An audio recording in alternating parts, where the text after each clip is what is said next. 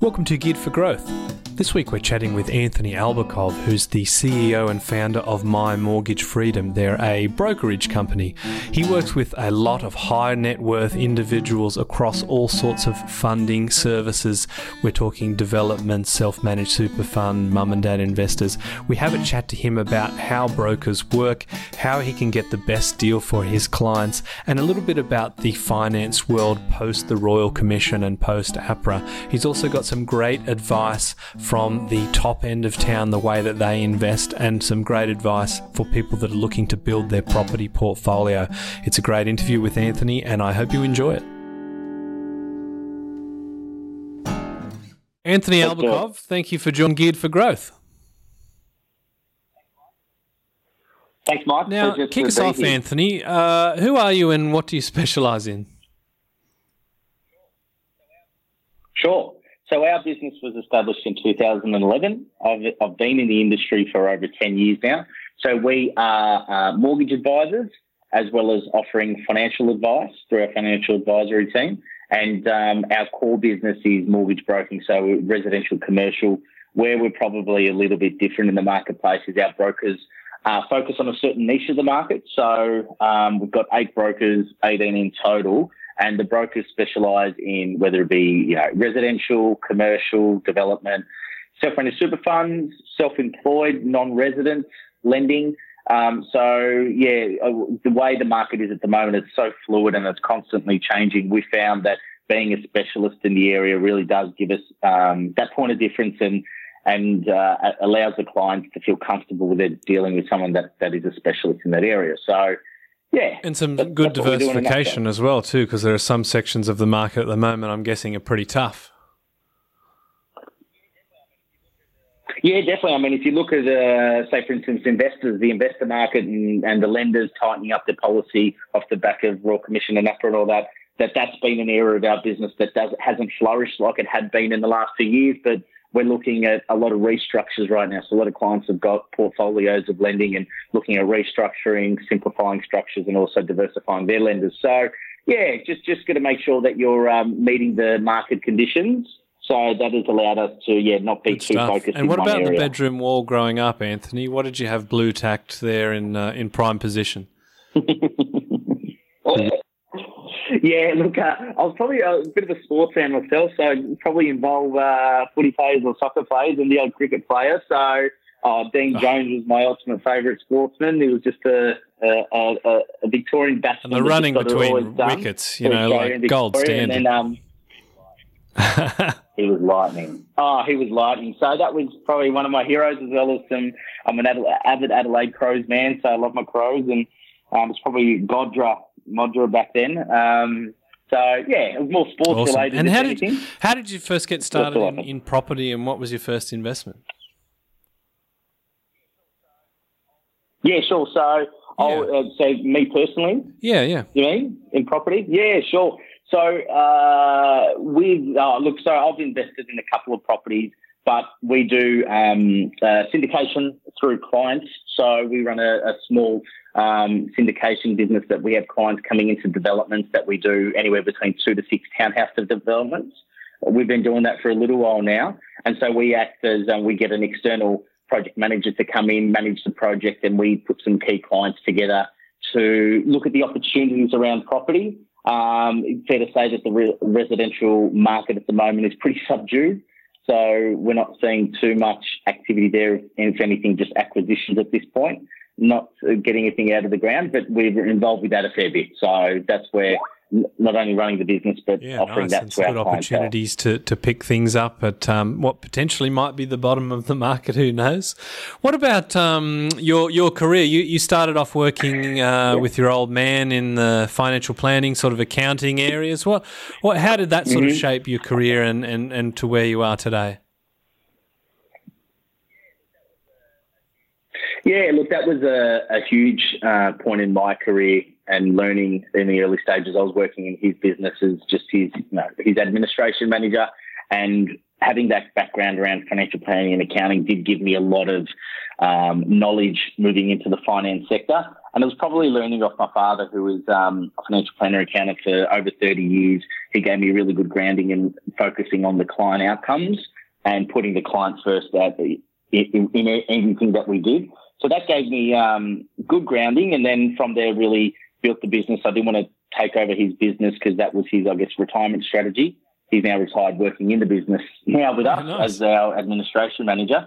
But that was just, but that was just a good opportunity for me to learn the ropes, learn from someone that'd been in the game for a very long time, and gave me the fundamentals and the foundations. And how did that sort of lead into the brokerage world? Did you always have an idea that that's where you wanted to be part of the property side of things? Yeah, I always had a love for numbers, but I didn't want to be an accountant. I didn't want to go all the way. And I just couldn't quite do that on an ongoing basis. I like that financial planning piece and the strategies with clients. And then we were, funny enough, referring to a broker externally at the time. He wasn't doing a very good job. I thought that, what's this mortgage broking about? I then found out that at that time it was like a 2 or 3 day course. And I thought, I'll give it a go. And long story short, wanted to sink my teeth into it. Took me a little while to get up and running. And I say this story to many of the guys in the office just around how we started around. I used to go into shopping centres and pretty much offices in there and the retail shops trying to get referrals and leads. And one day I went into 4 shopping centres and got kicked out of all 4 for hawking and disturbing the peace. So I kind of learned very quickly on what worked and what didn't work. And then from there, worked out that strategic partnerships, say, with real estate agents, accountants and financial planners were a great source of referrals. And that's where we build the business from, through key strategic partnerships. And that's what we've got across the country now. We pretty much bolt on our services to their businesses to provide a value add to their clients, whereas firms don't want to necessarily provide finance internally or don't have the capabilities. We bring the expertise into their business, and more now than ever that people are seeing a lot of benefits out of that just due to the changing landscape. Yeah, and that's an awesome story. I mean, it's easy to sort of look at you. You're always in a sharp suit, and I'm sure the people in the office kind of think, does Anthony do anything? But, I'd like the idea of your face being in a Westfield somewhere, the little security booth saying, do not let this guy in. Absolutely. I'm thinking back to a lunch we had, which is probably a couple of years ago now, probably overdue. But one thing that I noticed is that there were about 4 people that came up to you and gave you a hug. Your phone rang about 15 times. Is this a bit of an insight into the broker world, or what's made you successful? I'm guessing that you're a master networker. Yeah, fair to say that's a good summation of me. Look, I love it. I love meeting people. I love talking to people.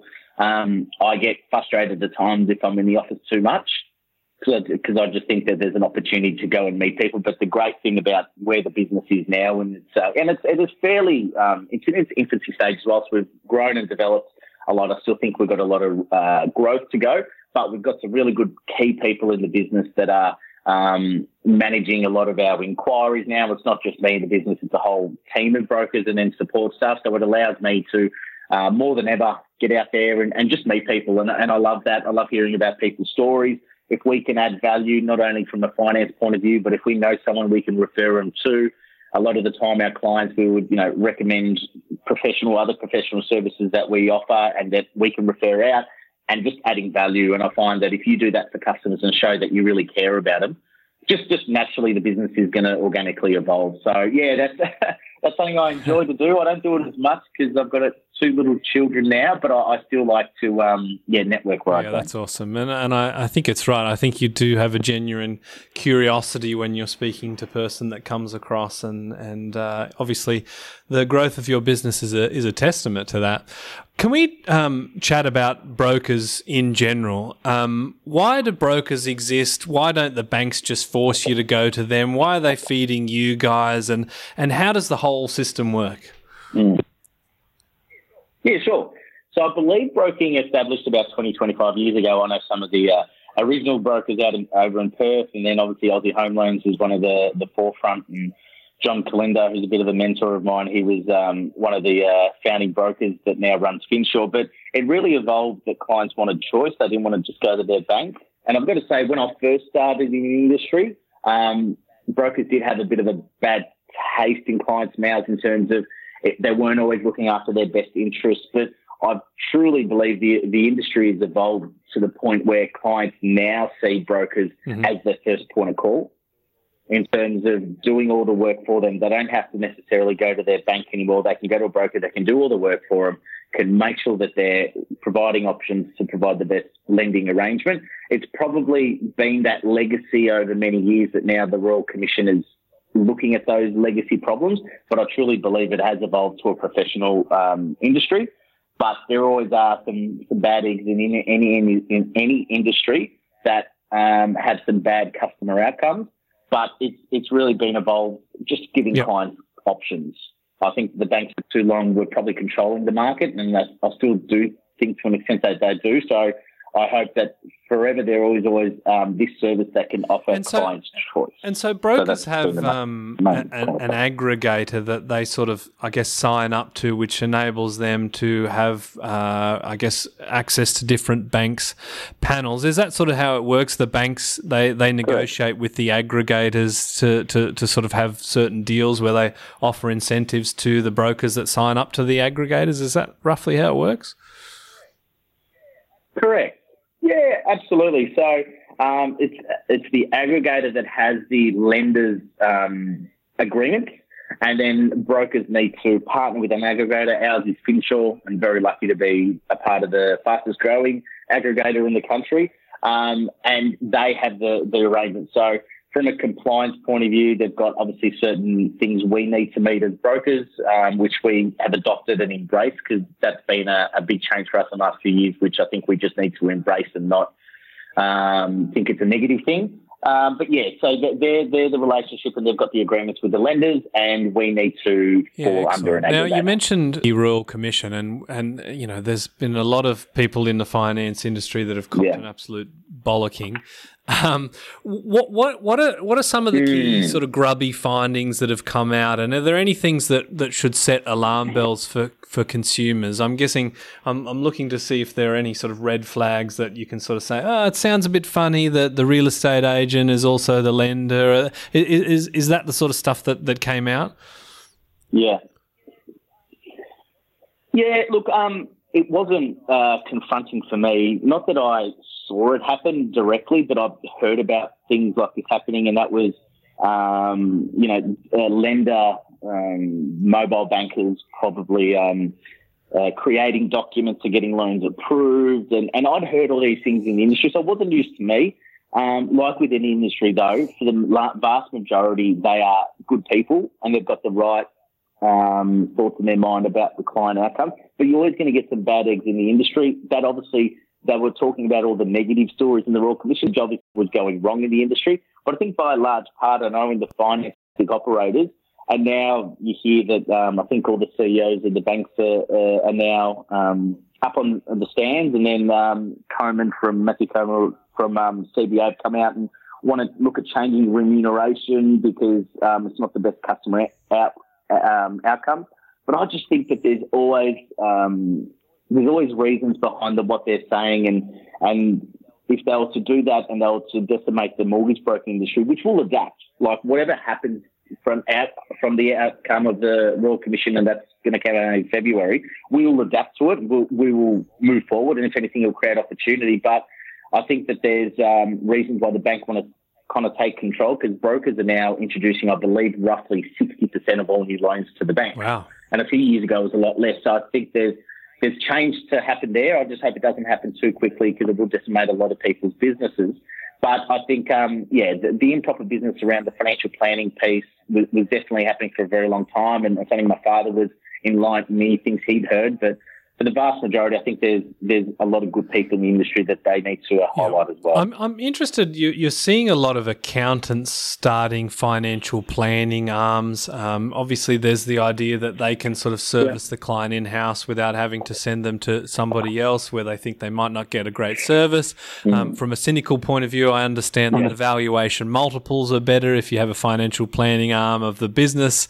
So if you're selling the business, you're going to be more better off. There's obviously real estates that now own big mortgage companies with different names, so it's a little bit tricky to see who owns who. Should we be aware of who's pulling the strings but behind the scenes? I mean, you mentioned John Simons. As far as I understand, CommBank is a big investor in Aussie Home Loans, so there's a few things at play there. Is there anything that we need to be wary of, or am I just being a bit alarmist? Yeah. No, the Royal Commission brought it up. So there's a lot of aggregators that are actually owned by banks.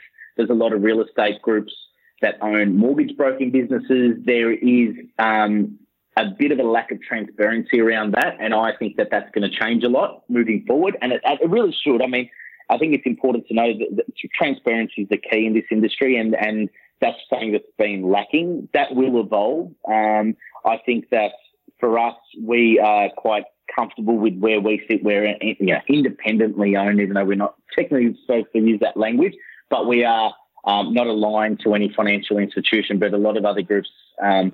And that's, at the end of the day, we're just going to make sure that the customer outcomes are the right reasons. And maybe in some cases that's not all the way. So I think that's something that the Royal Commission and the findings will come out in the new year and make some changes around that. So I think you're on the mark there. So what can a good independent broker to do for a client rather than just someone approaching a bank directly? Yeah, sure.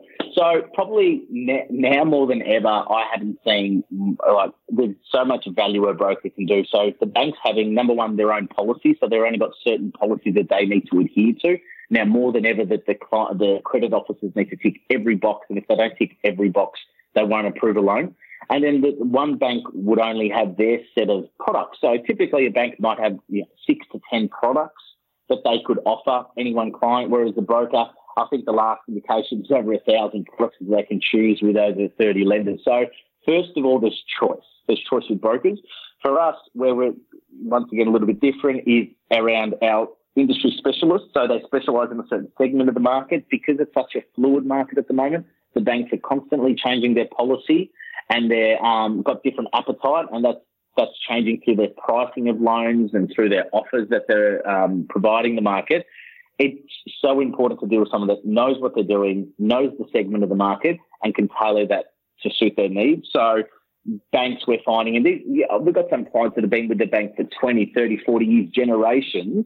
They're now saying to us, look, Anthony, we've been with the banks that are now saying no, and we're now suggesting to clients where they're more suited to buy that next property. So we've had our best year yet in the last calendar year, like subject to December settlements. We're going to have our strongest year yet, and that's just off the back of opportunity that's created off the Royal Commission. So this has all been a blessing in disguise for us, but it has typically been a tougher process for finance, and there's a lot more work that needs to be done. But that's where brokers should be adding value. And I read an article that you wrote recently about a very high net worth family that had been with a certain institution for years. I'm guessing they had lots and lots of lending arrangements with them. Yeah. Their serviceability or their LVR was super comfortable, but the bank just hit some sort of internal policy, and these people that were to any other bank probably dream clients had hit the ceiling.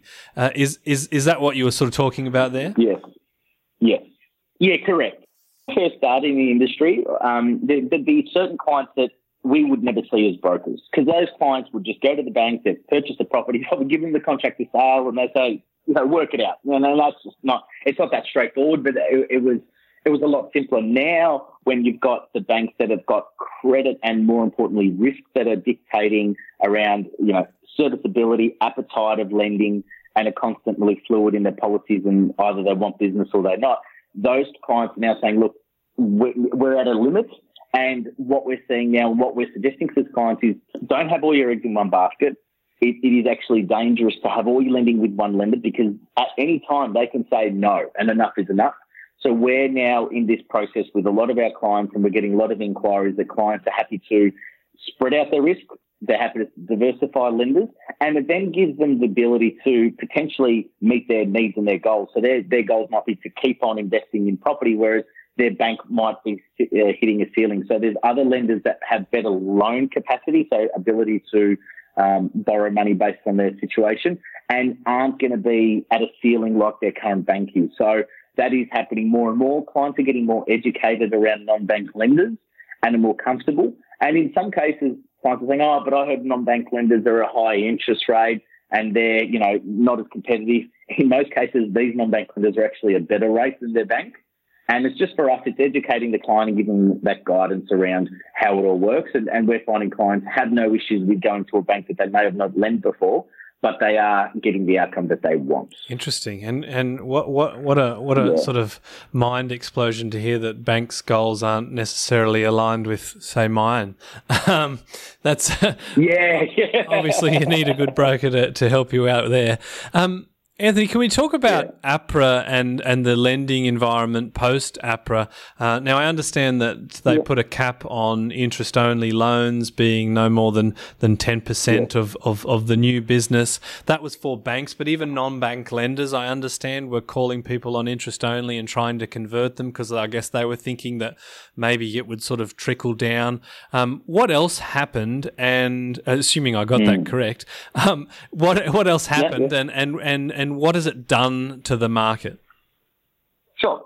So APRA, probably mid last year, put a cap on all new investment lending on banks. So it was 10%. So 10% of all new business is no more than 10% is to be investment lending. So banks, and we were made aware that some banks literally on a month-to-month basis were stopping settlements closer to the end of the month because they would go over that cap and had to roll it over to the next month. So there was all this crazy stuff happening. So then what happened was non-banks who right now aren't governed by APRA, that they call it shadow banking, non-banks didn't have those caps.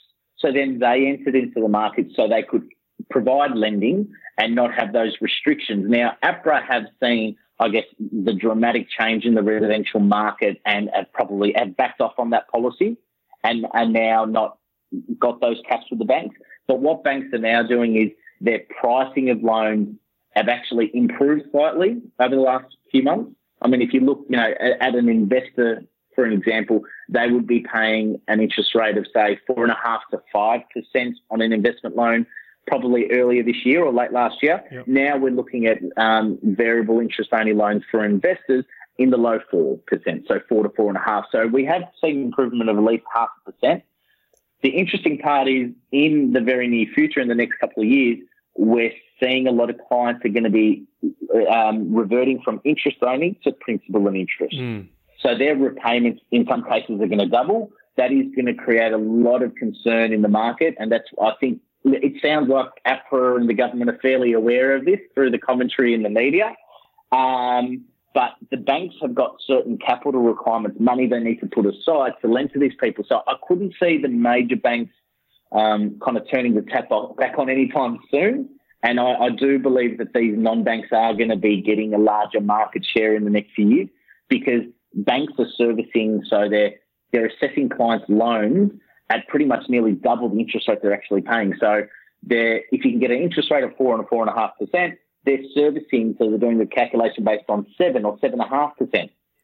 There's a great discrepancy because the non-bank lenders don't have to have those rigid policies. So I think you're going to see a lot of people moving away from major banks and trying to take advantage of getting a interest-only loan again, or having to face the possibility, if cash flow is a problem, of needing to sell those properties. So that's where I think that, my personal opinion is that the residential market is going to be subdued for at least a year or two.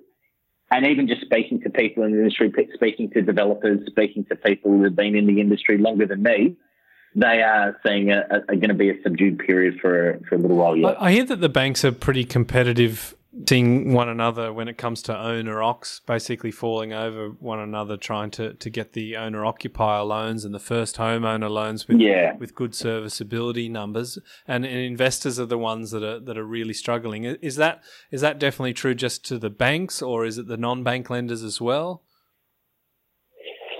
Yeah, look, investment lending is an interesting one. Yes, there was a period of time that interest only wasn't a good thing for banks because of that cap that they had.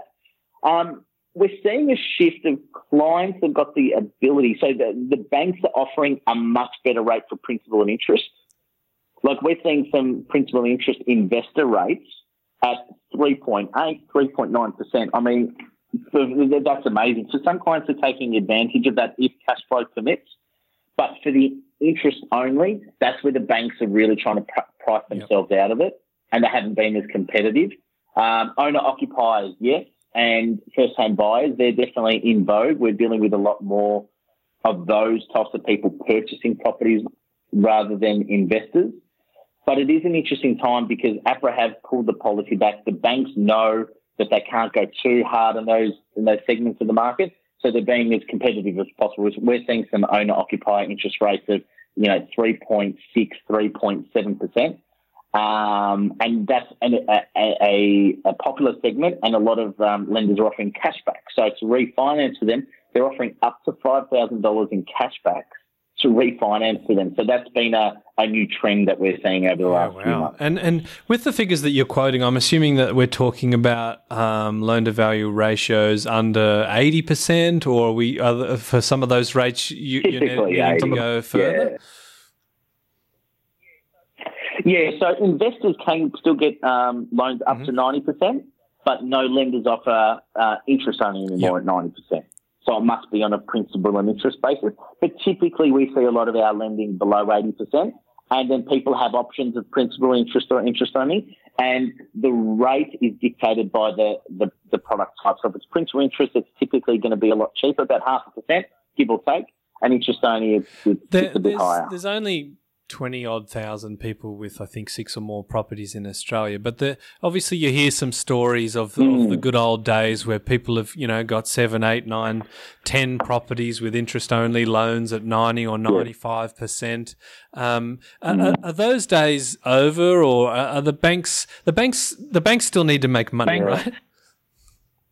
Yeah, and I think there will be a point of time where the bank starts to realise, and when they say, no, we have to be a lot more competitive. I think just, the final findings from the Royal Commission hasn't come out yet, so I don't think anyone wants to pull the trigger too early, but there's no doubt that their job is to make profits for their shareholders, so I think that will change.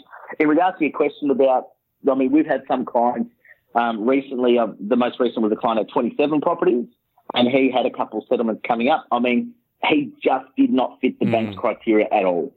Like, he just was not even close to fit the bank criteria. He had to go to a non-bank lender that had a lot more borrowing power and service the loan a bit differently in regards to the assessment of it. So, look, there's lending still out there, but it is becoming a lot more tougher with the majors. Those types of clients, we very rarely, unless they've got a very, very strong income, we very rarely see them going towards the banks. But it has no doubt affected people's borrowing capacity. And what do you think about negative gearing? Obviously, that's the proposal that Labor are taking to the next election. So that election will be won or lost pre-May. What impact do you think that would have on the property market and maybe even the lending landscape as well? Yeah, there's no doubt it's gonna do something. I don't know how much, and I don't think it's great timing that they're proposing this. I don't think they're going to win the election off the back of it, and that could be a key sticking point. It was interesting. I read that 89% of investors own 2 or less properties, so either one investment property or 2 investment properties. And you're talking a very, very small percentile of people that own 3 or more properties. So I don't think their policy actually makes sense. I really don't. I think you're going to be cutting off majority of the market, and that's for your mum and dad, your everyday people that are trying to get ahead of their in life and not seeing superannuation as a vehicle for retirement. They are seeing property as well. So I think there's fundamental flaws with it. In regards to the other side of things with people that got multiple properties, sure, they're going to get some better tax breaks, but by continuing. But I think you need to go on the majority, not the minority here, and I don't think that's going to help, and it will affect the market. By how much, I don't know. I was actually with an accounting firm talking about this morning, and we think that there are going to be significant challenges with it if they do it, because it's going to once again create some challenges for the residential market and I think the tide is turning with public support too. The last poll I read went from 54 in favour to 47. I think it's a bit of an education thing, right? They assume people that are maybe against negative gearing, assuming, well, you know, I don't want to make rich people richer, but even for people that aren't investors, we've got to sort of consider if our home values go down, what potential impact that has on the economy. Correct. Yeah. So you're right. And a lot of these statistics have been coming out in the last month or so to support it. So I think they're going to have to make some changes before the election. We'll see. I think that to some extent, negative gearing change has been priced into the market. Perhaps I think maybe it's an extra pillow on the face. I'm going to change that metaphor. It's an extra hammer on top of APRA and that sort of thing. I'm interested in with people. We mentioned you being sort of a master networker, and I know you rub shoulders with some people that are very elite in the property world, you know, some of which worth hundreds of millions of dollars. I'm interested in what they're doing in a market like this, if anything. Are they sitting on their hands? Are they thinking that's an opportunity to acquire things at a discount? What's the mindset there? Yeah, sure. So a lot of our clients, so as we deal in the development space as well, so we're seeing a lot of clients, it's funny, more and more properties are coming in the market that are permitted development sites, and it seems like obviously funding is a challenge and obviously resales is a problem. But then you look at some developers that are actually taking this as an opportunity to take on the market and to see what there is an availability to sell property, because there are still opportunities in the market. We're seeing a lot of people acquiring development sites but not actually doing anything. But in any type of industry, in interesting times like this, people see it as opportunity. So if you look at a developer, say for instance like Tim Gurner, who we have assisted his clients in the past with developments and funding it for completion of his developments, he's actually taking on the market, so to speak, and taking advantage of not many people being active. So I always think in challenging times there's opportunities it presents. But I know a lot of our established clients have been in the game for, say, 30, 40 years. They are sitting on the sidelines now and not wanting to be too active in the market. But I think that, it might be a little bit time before they come back. But I'm always impressed to see people in these times actually take it on head on, and you see some of the projects that he's launched. And it's not just him, it's other developers right now that we're working with across the industry that are actually thriving in this market.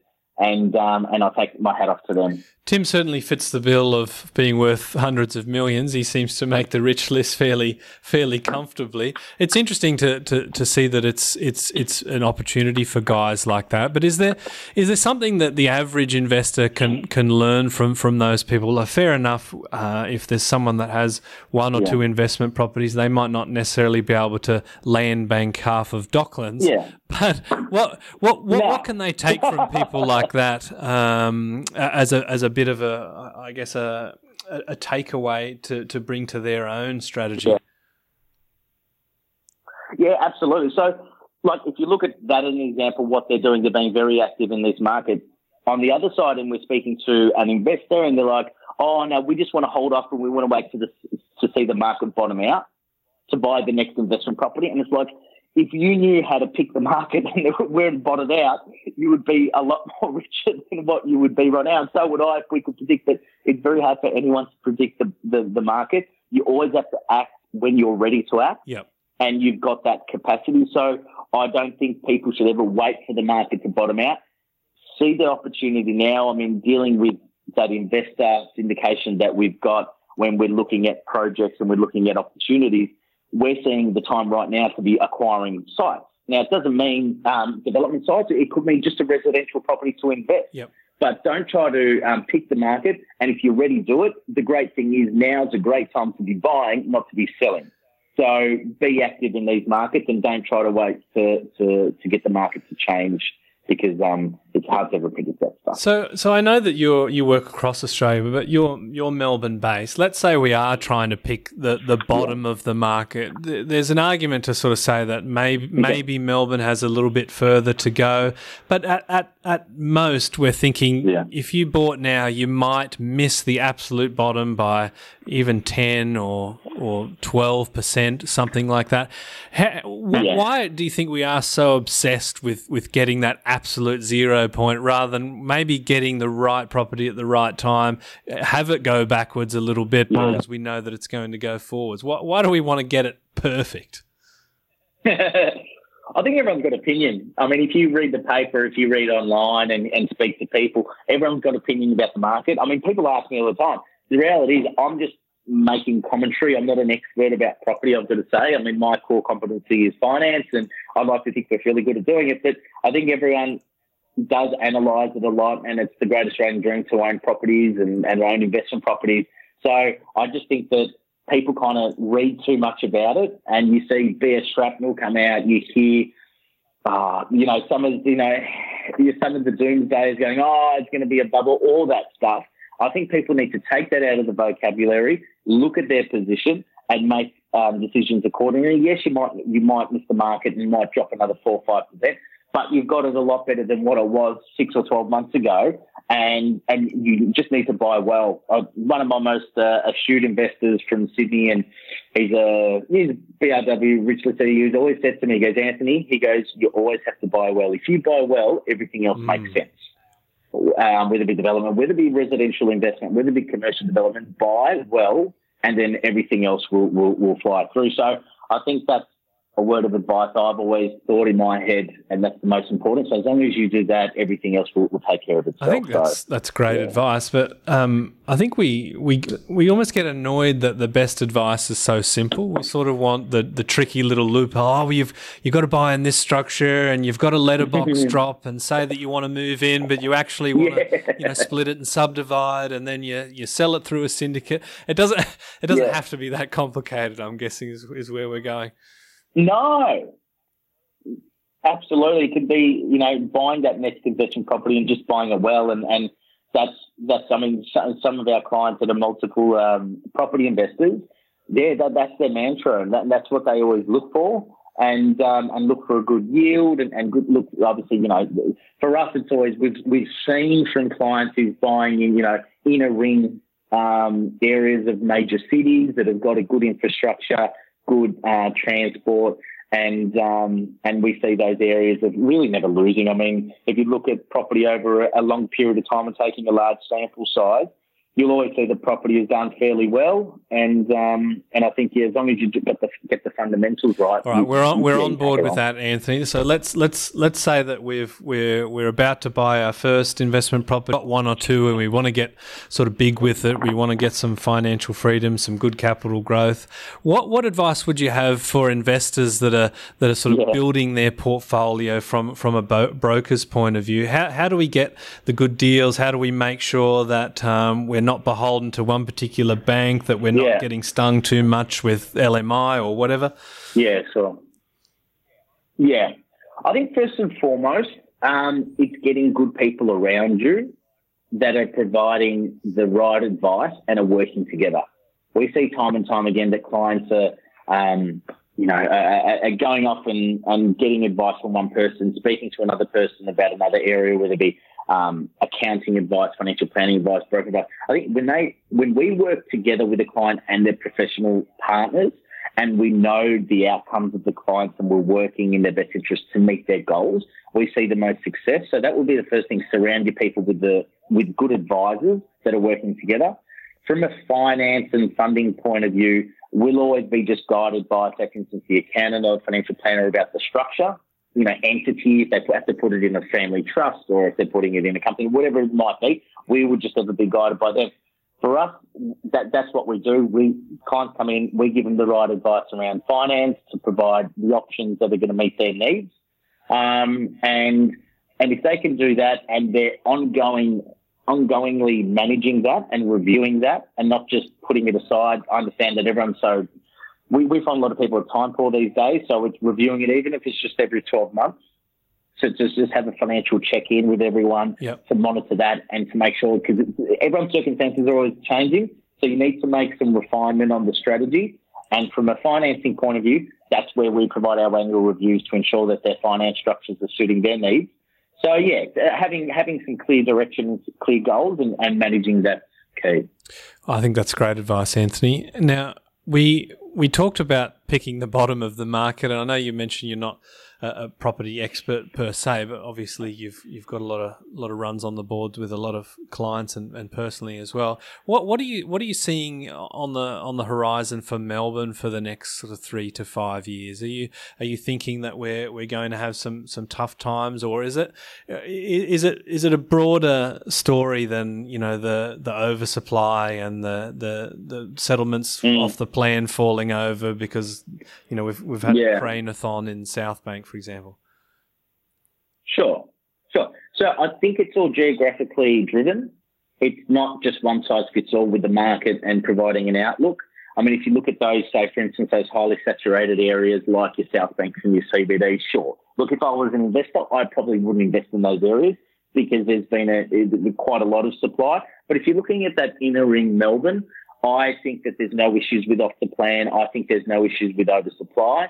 I think that there's actually an undersupply, and I read more and more about the migration that's so significant, not only from a Australian migration, but an overseas migration into Melbourne. And even some of the other capital cities, like Brisbane seems to be having a fair bit of growth and some good projections there. But I just think that if you're in those key areas, inner ring of Melbourne, even though there's going to be subdued growth in the next 3 to 5 years, I think that you've always got to look at these things as a longer term investment, not just in the short term, that I think you really can't go wrong. So even if it does involve if it's more affordable for off the plan and it's going to get into a better price point, I honestly don't think it's in the world. You just want to maybe stay away from the smaller apartments and the studio accommodation scenarios. But some of these developments and developers that we work with, we always get the valuations that come into contract. We always get some really good growth and some opportunity to use that equity again in the future to invest. So I think that whilst there's going to be subdued growth, I still think, like I said before, it's an opportunity to actually be active in the market now and think of it longer term.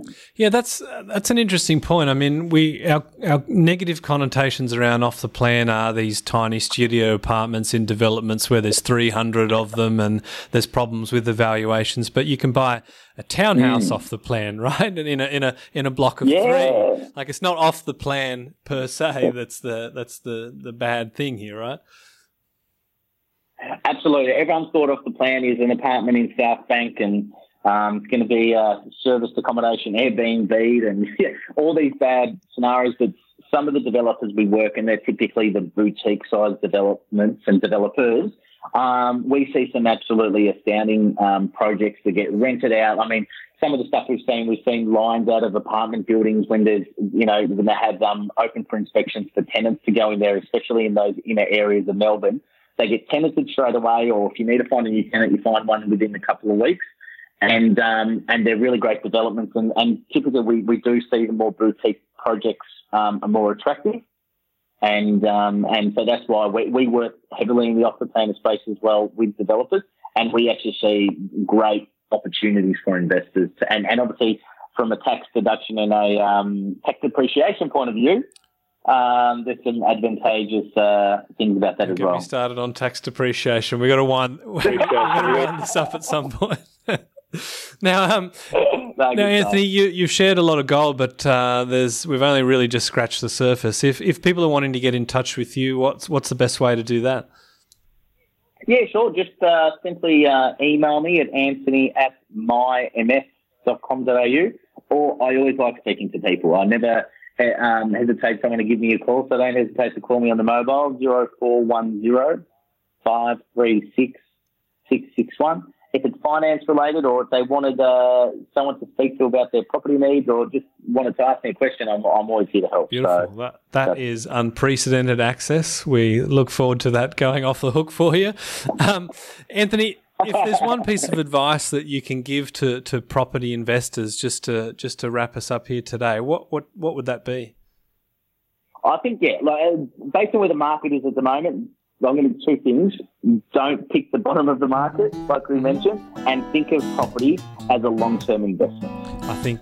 So if you can think about those two things, I think that's going to hold you in good stead.